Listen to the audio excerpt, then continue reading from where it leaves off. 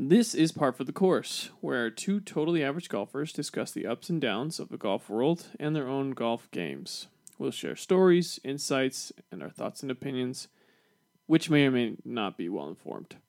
Through the good and the bad, though, everything here is par for the course.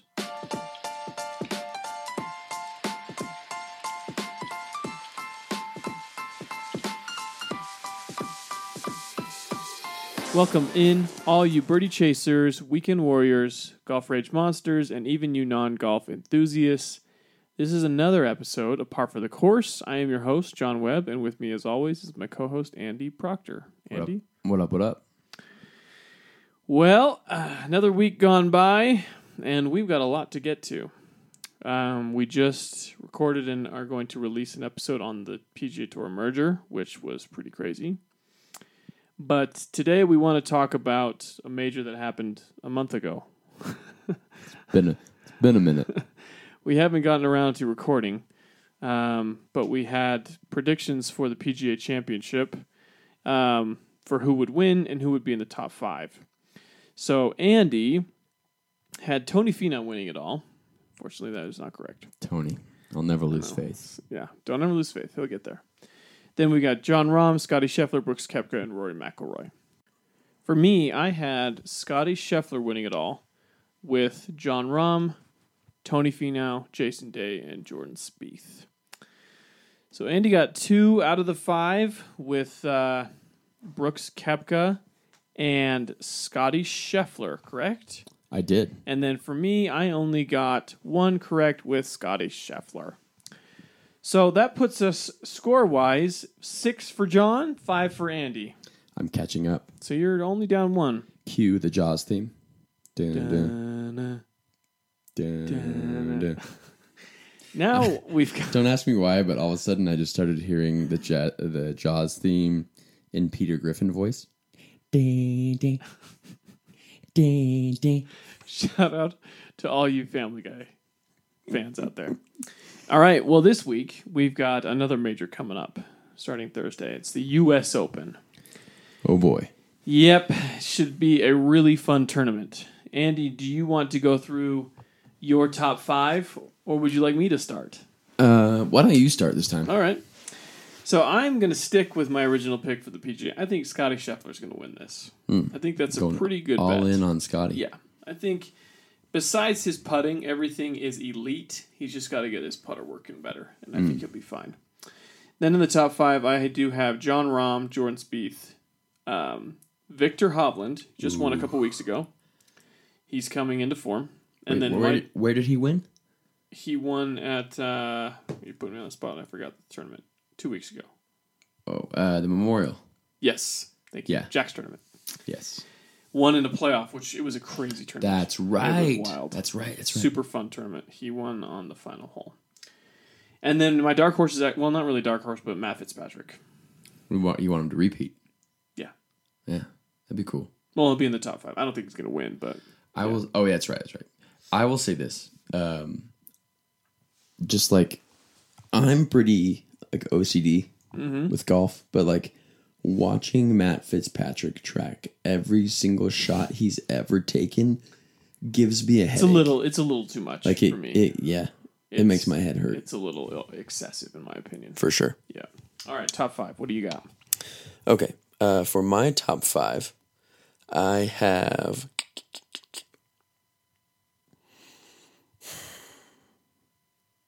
I don't want to pick the same winner as you. From PGA? Yeah. Are you going to? Oh, no, not from the PGA. I don't want to pick the same winner as you. I also have Scotty up here. Okay. But,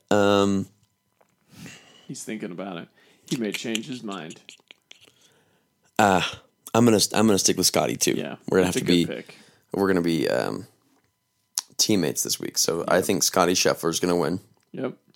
And then I think in the top 5, in no particular order, Max Homa. Okay. I like it.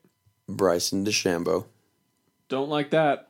I don't either, but I think... For so many reasons. I think his size and his strength will benefit him this week. Keep it in the fairway, because you've seen the roughs there. I have, but that's just the thing. I don't, like, with how fast the greens are rolling, I don't think a lot of guys are going to keep it in the fairway. And so I think his size and his strength will allow him to try to get out of that rough a little bit easier than some of the other guys. Yeah, you might be right, actually.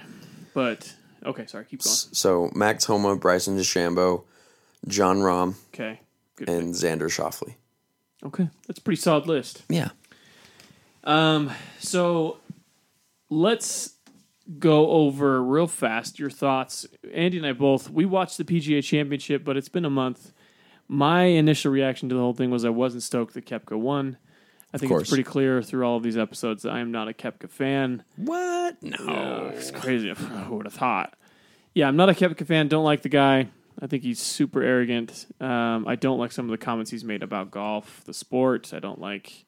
Like, how can you be... if you're a golf fan and, like, you like golf and it's your dream to play on the PGA Tour, how can you be a fan of a guy that's like, I wish I hadn't chosen golf? Or saying, it's like watching baseball, which is an actual sport or a real sport, alluding that golf is not. Yeah. Which, anyway, doesn't matter. Point is, you got to hand it to the guy. He is clutch in the majors. It's as if he only turns it on for the major tournaments. And I don't know how I feel about that either. I get that the majors are most important, but I don't know. I mean, I'd like just to contrast that, like this conversation that we had earlier with Tiger, or not with Tiger, about Tiger. Right. And how Rory asked him where in his house he keeps all of his other like tournament trophies from his wins. Yeah. He's like, oh, I don't know. Like, I only really keep track of the majors. But the difference is, like, Tiger still cared. Exactly. About every other tournament he played. Yes. Whereas Brooks Koepka's like, whatever, like, it's not a big deal, I didn't win. It's like, it's not really a winner's mindset. Like, no. It's very impressive that he's been able to turn it on for 3 PGA championships. Yep. 2 U.S. Opens. And 2 U.S. Opens. Like, 5-time major winner. It's pretty awesome, right? Yep. However, like I wonder how much more he would win if he had that, like, championship mindset all the time. Yeah, no, I agree, and I think you've seen interviews with Tiger back in the day when he first started. Every time he entered into a tournament, he was there to win the tournament. Right. And I think, anyway, that's just something that bothers me about him. One of the many things that bothers me. But, I mean, you got to hand it to him. He plays well in major tournaments, and that's golf's biggest stage, and he performs. He does. Shout out to Brooks Koepka, I guess, and congrats to him. But what is it, do you think, about the PGA Championship that he just seems to gel with? I have no idea. I don't know. I really don't. And the fact that he was able to do 2 PGAs in the U.S. Open back-to-back. Well, and you think about how close he was to the Masters this year. He was so close. He's playing can you really imagine? good golf. He almost had half of a Grand Slam in 1 year. Yeah. Yeah. Which makes you think when he was injured for the last couple of years, what could have been as far as how many majors he could have won. I'm sure he could have had 1 or 2 more easy. Yeah. So that was my thought. Wasn't stoked it was him. Also, he's a live player. I really didn't want a live player to win a major tournament this year. Yeah, but that would have been nice if they could have gone the whole time without having anyone win. Yeah, it didn't work out. What about Michael Block? Okay, that was the coolest thing. I'm glad that kind of overshadows what happened. That was incredible for so many reasons. Yeah, it was really cool. He is a fan favorite, and rightly so. And even though, it was kind of unfortunate that he got all this attention for having played so well in the PGA Championship. Yeah. And then the next 2 weeks, he really didn't perform well at all. I don't think anyone cares. Which for him, he's like, hey, I don't care. Like, I was able to accomplish one of my dreams of playing really, really well in a major championship. And then, worst come to worst, I get to go home and see my boys. Pretty awesome. Yeah.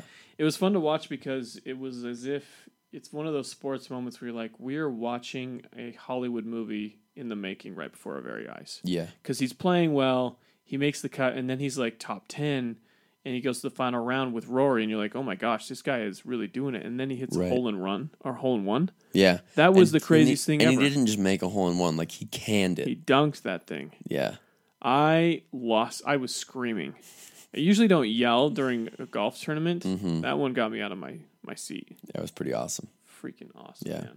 That, and then this week, the 72-foot putt from Nick Taylor to win the Canadian Open.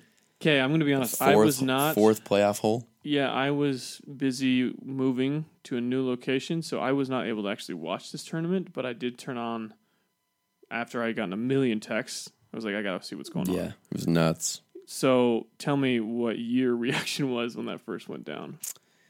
Well, it was a really entertaining, back nine. Yeah.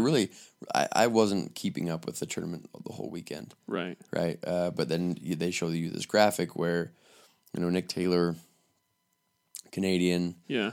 Canada hasn't had a Canadian Open, like a Canadian win the Canadian Open. Right. In 64 years or something, since 1959. Yeah. So first day he shoots like a 75. He's tied for 120th. Like probably not going to make the cut. Yeah. Has a pretty decent Friday. Tied 47th. Has a really good Saturday. Yeah. Finishes tied for 8th. Yeah. By the time the front nine is over, he's in the lead. Yeah. Like storming back, right? And Tommy Fleetwood is nipping at his heels, right? The whole time. Yeah, on Sunday, yeah, Tommy Fleetwood was kind of coming up the leaderboard. He was, not having as killer of a day, but because he just had played more consistently throughout the week, right? Right. But or at least on Thursday he played more consistently, and so he's slowly making his way up, and there are a few other golfers that are kind of trying to keep themselves in it, but eventually, on 17-18, Nick Taylor goes birdie, right, to get up one stroke on everybody, and then on 18, Tommy Fleetwood birdies to tie him. Yeah. So they go playoff hole on 18. They both kind of hit it on the. I think Nick Taylor hit it in the fairway, but Tommy Fleetwood hit it on the fringe. They both hit it short into the bunker or on the grass in the deep rough. Yeah. Just above the bunker. They both get up and down for birdie. Okay. They replay 18, they both par. Okay. They replay 9, they both par. So there's now on the fourth hole. The fourth playoff hole. Okay. I think they both get in, fairway in regulation, or at least, first cut or something like that. Tommy Fleetwood lays up, so he has like 70 yards in. Then Nick Taylor goes for it, gets on the green, but has 72 feet. So then Tommy Fleetwood gets, from 70 feet or 70 yards to about, 12 feet. Sure. Exact same putt he just made 2 holes ago, okay. 2 playoff holes ago. So he's like, he knows, Nick Taylor knows, well, I've got to get this close. Right. Because I know that Tommy's going to make this putt. So I have to get this close so I can have an easy tap-in birdie so we can go for a 5th playoff hole. But instead of doing that, he just cans a 72-foot putt to win the Canadian Open. Walk off. It was the coolest thing ever. Gave me chills. Hardcore. Yeah, really awesome. So awesome. The Canadian wins the Canadian Open. That's so awesome. Yeah, pretty awesome for them. I don't think anyone anticipated him making that. And then it gets to about 10 feet. You're like, oh my gosh, this has a chance. And honestly, I'll tell you, the best angle of the putt that I saw was not any live TV coverage. Like nothing from CBS. It was from a fan's phone that was looking straight down the line. Really? And it was this big, huge, sweeping left to right. Yeah. Like it totally starts to slide. That's so amazing. At the end, really awesome. How about at the end, though, after, in all of the celebration, Adam Hadwin getting tackled by a security guard? And, yeah, because they mistook him for a civilian. And how Canadian is this? He apologizes to the security guard for not making it clear that he was a professional golfer. Like he apologized for getting tackled. Yeah, which is freaking awesome. Sorry about that. Oh man. Anyway, that was a pretty exciting finish to a tournament. Yeah. So, all right. So we're all caught up on the PGA Tour over the last few weeks. Yeah. So now we've got what's the US happening Open. In other exciting tour news. You mean the U.S. Open? There's that. Okay. Have we talked about the U.S. Open already? Well, we just gave our predictions. Oh, right. Yeah. No, I mean another more exciting tour. Okay. Oh, the Wasatch Tour. There it is. Okay. We've got a tournament coming up a week from this Saturday. It is the Northern Open. Mm-hmm. The Northern Open is taking place at a course called Wolf Creek Golf Course in Eden, Utah. Beautiful. It'll be our third tournament of the year. I'm excited. I don't even know. Have we had a chance to follow up on that? We had another tournament since we last recorded. Oh, yeah. We haven't talked about that one yet. Wow, we have a lot to get to. We have a lot to cover. Okay. So the Valley Championship, we were planning on playing at Bountiful Ridge this year. But because they had a tournament planned for that day, we had to call an audible. Right. We ended up getting our tee times at Valley View Golf Course, which is in Layton, Utah. And I have to say, they do have some nice courses up in Davis County. Yeah, they do. You know, got to hand it to them. If I have to go up there, I guess I'll play some good golf. So how the Valley Championship, I ended up getting second. I started off so poorly. Really? Like so bad. I think I went bogey, bogey, double, bogey, bogey. So through 5, I was 6 over. Yeah, Yikes. Not a good start. I was getting pretty frustrated, but then I was able to turn around, and I think I parred the rest of the way. Or no, that's not true. I think I ended up shooting like 9 over or something like that. So I did not start the way that I wanted to. Wasn't ideal, but I still feel like I'm proud of the way I finished. Was able to kind of maintain some composure after I calmed down a little bit. Yeah. And actually, you got on a little par train between 8 and 12. A little bit of a bogey on 13 and 15, but then you also had birdies on 14 and 17. Yeah. Ended up par 4 and a par 5 to end. Ended up playing better after hole 7. So ended up being okay. Yeah, but. I mean, most of your strokes came on those first 5 holes. Yeah. So, what about you? How did yours go? I had what would be classified as, oh gosh, there's so many adjectives. A travesty of a round. Yes. Like if a brain aneurysm could be like transformed into a golf round. How bad are we talking? Really bad. Really, really bad. I wasn't playing all that bad on the front 9, at least in regards to net scoring. Gross scoring. Right. Wasn't super, super pumped about it. I think I started off par. Then I think I had like a double and then a bogey, another bogey. I've had some really great shots. I did leave some shots out on the green. Yeah. Some putts that I should have made. Just getting used to the greens, but I had a few holes that I just could not get out of bunkers. Like I had a few holes that where the pin was tucked, and I was in a bunker, short-sighted, but not just like, oh, I'm on the edge of the bunker. Like I had 10 or 15 yards to carry out of the bunker to a tucked pin. Right. And so I'd hit 2 or 3 shots out of the bunker. Right. So just killer things like that. Hitting in the water on some holes. It was a little bit everywhere. Like some tee shots were good, some tee shots were bad. Mm-hmm. Some iron shots were really good. I had some really great iron shots, and then some were just so bad.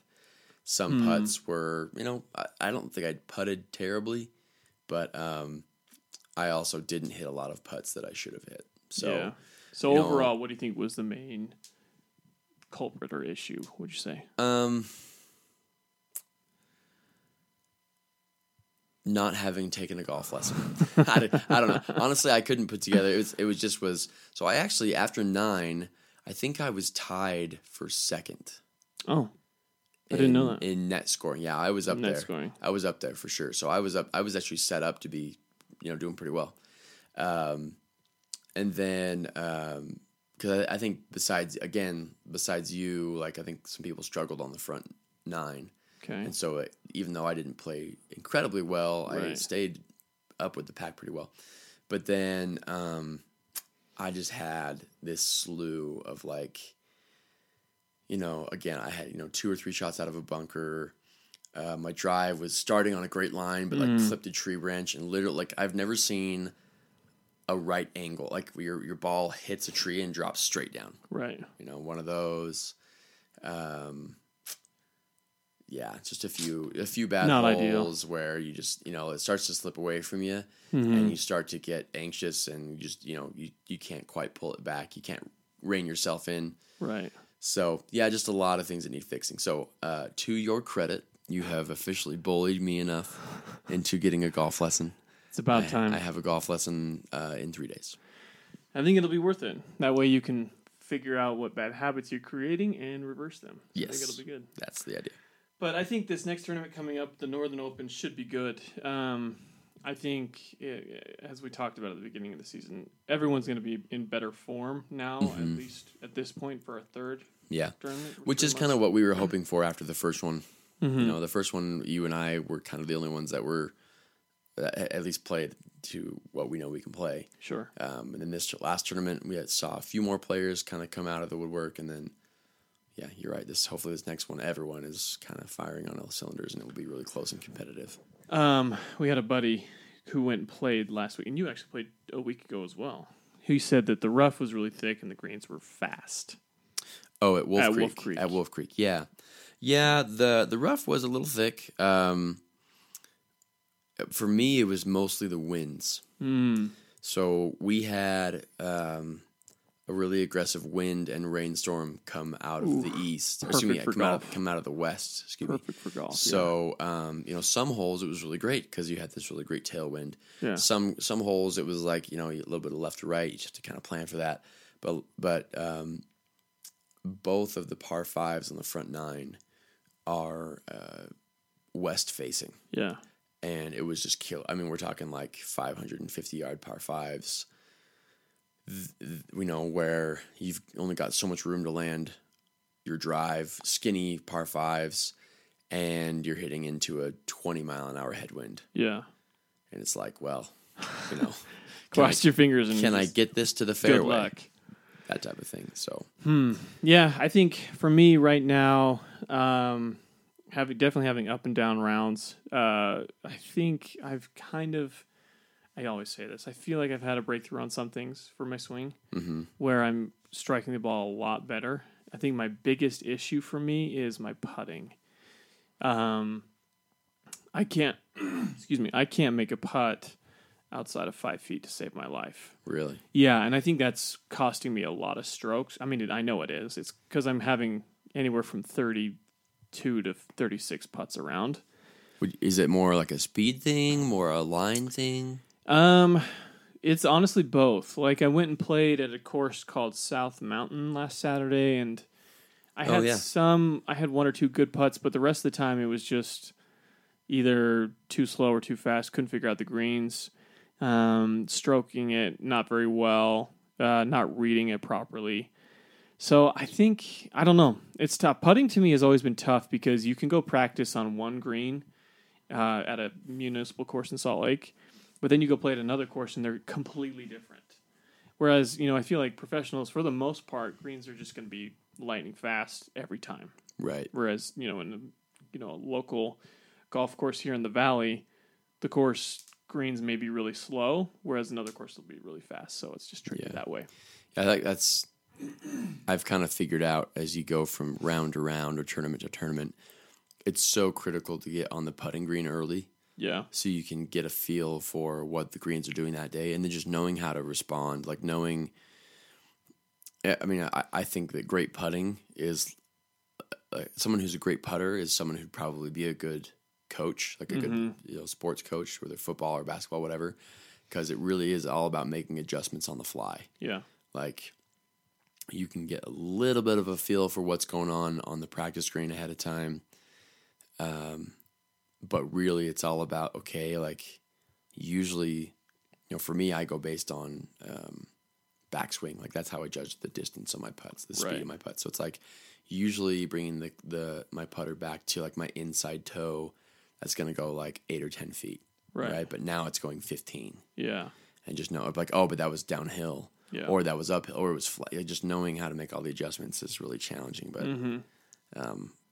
I think that's one of the more fun parts of golf for me, is because it's way more mental than it is physical. Like you can putt. Yeah. It's just more about knowing how to adjust. For sure. So.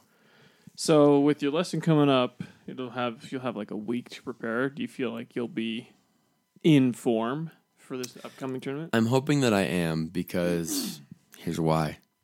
So John had a lesson with this same golf pro, and a few days afterward, you shot a 70. I did. You shot 2 under at Bonneville Golf Course. Yes.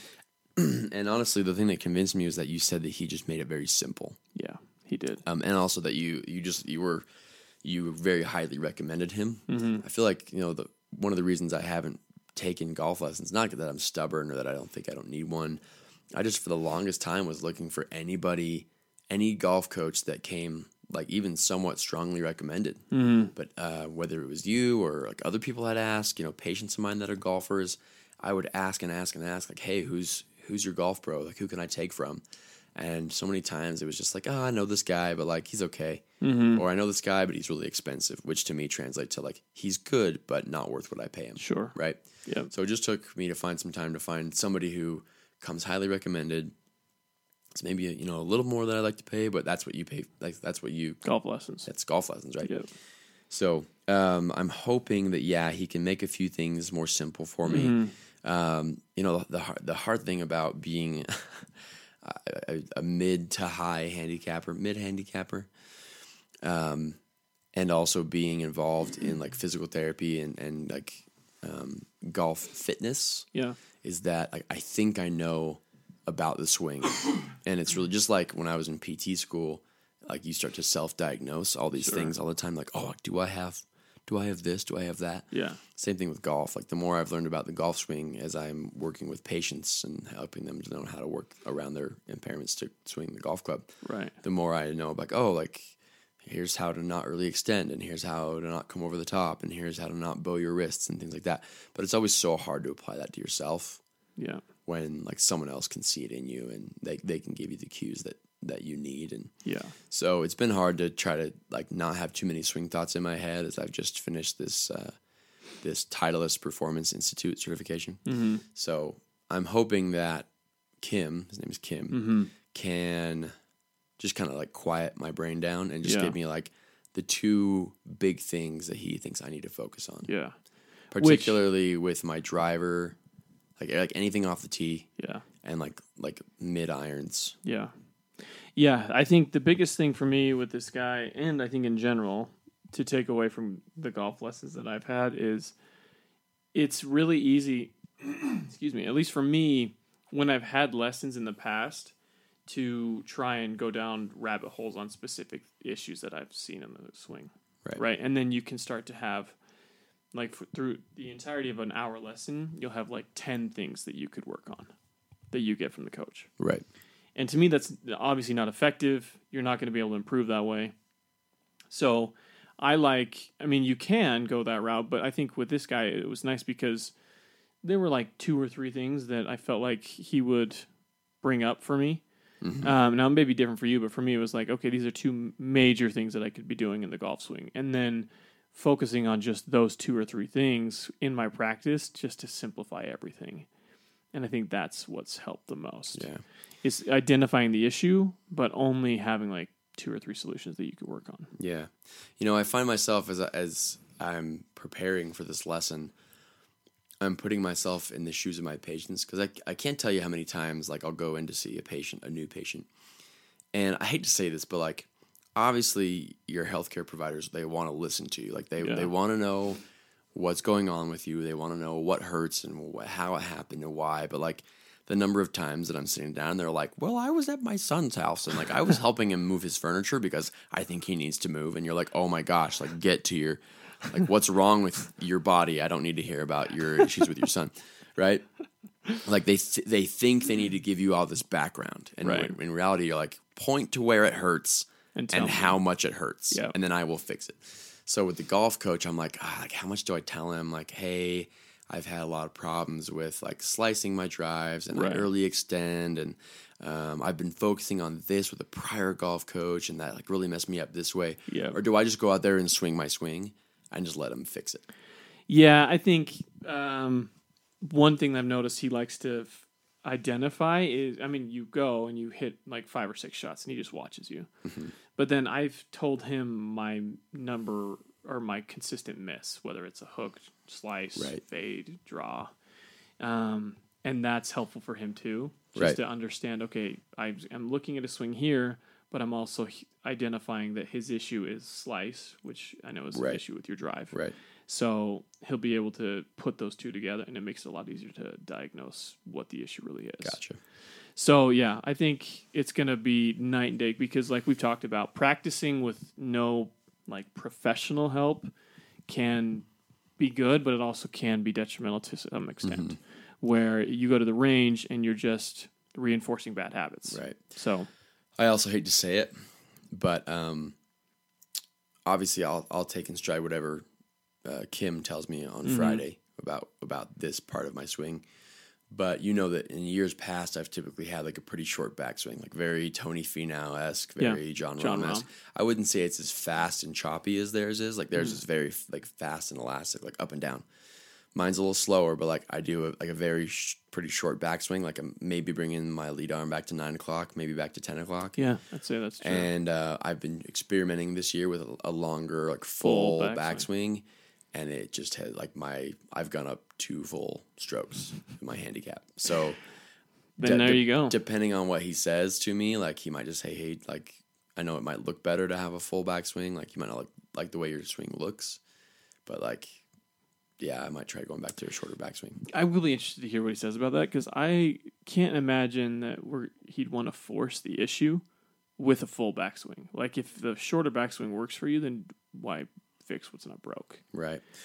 That's my thought. Well, I'm hoping just like if I can say take my like stock pitching wedge, I usually hit it like 145, 150. Right. Okay. With that like shorter abbreviated swing, like the hope would be if I can do a full turn, I could get it to like 150, 155. Which is true. Yeah. I mean, if you lengthen it, you'll get more length in your shot. Yeah, ideally, right? But then there's the dispersion of the misses get a lot bigger. And I'm not even talking like, oh, like my pitching wedge went 20 yards left or 20 yards right. I'm like, did I hit 9 inches in front of the ball? Or did I miss the ball? It's not that bad. Did I hit the hosel so bad that the ball went 90 degrees off the tee? That one is a little bit more true. I've seen that one. Yeah, my hosel shank is. But hey, I recognize my early extension, and I've figured out some ways to work on the early extension. So the hosel shank should go away. You know, I think to end this episode, one thing that our buddy Brock Balliff, shout out to Brock, brought up one time. He just played last week, and I saw the scorecard, and he didn't par one hole, which is very unlike him. Wow. He's a very good golfer. Yeah. So I sent him the scorecard and just asked, what happened? What happened? What happened? And his response was, good golf happened. Good golf happened. No, I think what I wanted to finish is, I think you and I and every amateur golfer out there have experienced where you'll go to a course and the way that I would describe it, you just forget how to play golf. Oh, it's so bad. It's just one of those rounds where nothing is working and your confidence is gone, and every shot you hit just accentuates the issue. Oh, it's so bad. Like I've had that happen many times, and I know everyone else who listens to this has too. It's so hard to break the cycle. So when you talk about these hosel shanks or hitting 9 inches in front of the ball, I'm like, it's funny, but like everyone's been there. Everyone's done it. You know what I mean? Like everyone's had those rounds where you go and you play, and it's like, have I been playing for as long as I have, or do I just not know how to do this? Yeah, the fact that I started playing golf a little bit when I was like 12, 13, 14. Right. And then I stopped for a number of years, but like I've been playing golf consistently since I was 21. Yeah. And I'm now 31. It's 10 years, a decade. Yeah, 10 years. And like I have improved not even a little bit. Like, that's not true. I probably came down from like a 23 you definitely have to like a 15. And that's what I kept bugging you about. I think for everyone out there, I think if you can afford it, I understand that golf's expensive, and to say, hey, just go get lessons. Right. It's a hard ask. Right. But honestly, I am a huge advocate for it now because it's helped me go from, I think I was an 8 last year, and now I'm a 5.5. Yeah. So That's awesome. I think the biggest thing is I've just started taking lessons at least, like once a month because I can actually afford it now. Yeah. And honestly, I hear, I mean, everyone talks about this. Golf pros, regular the chasing scratch guys talk about this. Everybody in golf knows that, like, coming down from a 20 to a 15, very doable. Yeah. Coming down from a 15 to a 10, like, pretty doable, right? Yeah. Like, as long as you're working hard. Getting down from a 10 to a 5, like, it can be hard. Yeah. But, like, 5 to scratch. When you're in the single digits, shaving single digits is just so hard. Mm-hmm. Yeah, but I think the difference at that point is getting someone who's highly recommended. I'm sorry, can we go back? Did you say you're a 5.5 right now? Yes. Wow. It went down. Yeah. You don't stand a chance because I just keep on going up. Like, I'm a 17. I'm a he's 17 banking on that net scoring. 0.7 right now. I know.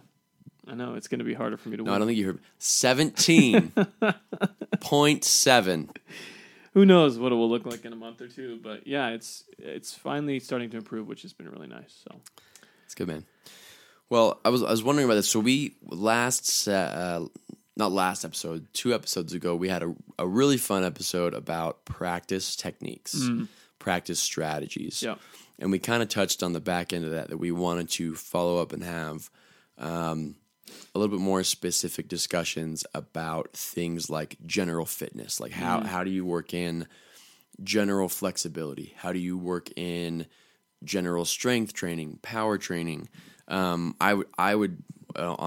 I think we had a good chat today about golf coaches, but I, for one, would be way more interested to hear about, like, the experiences that you've had with a golf coach. I'd be excited to talk about my lesson that I'm going to have this week next time about golf coaches. I think those are all kind of different phases of golf fitness and golf performance it's a multifaceted approach, right? Sure.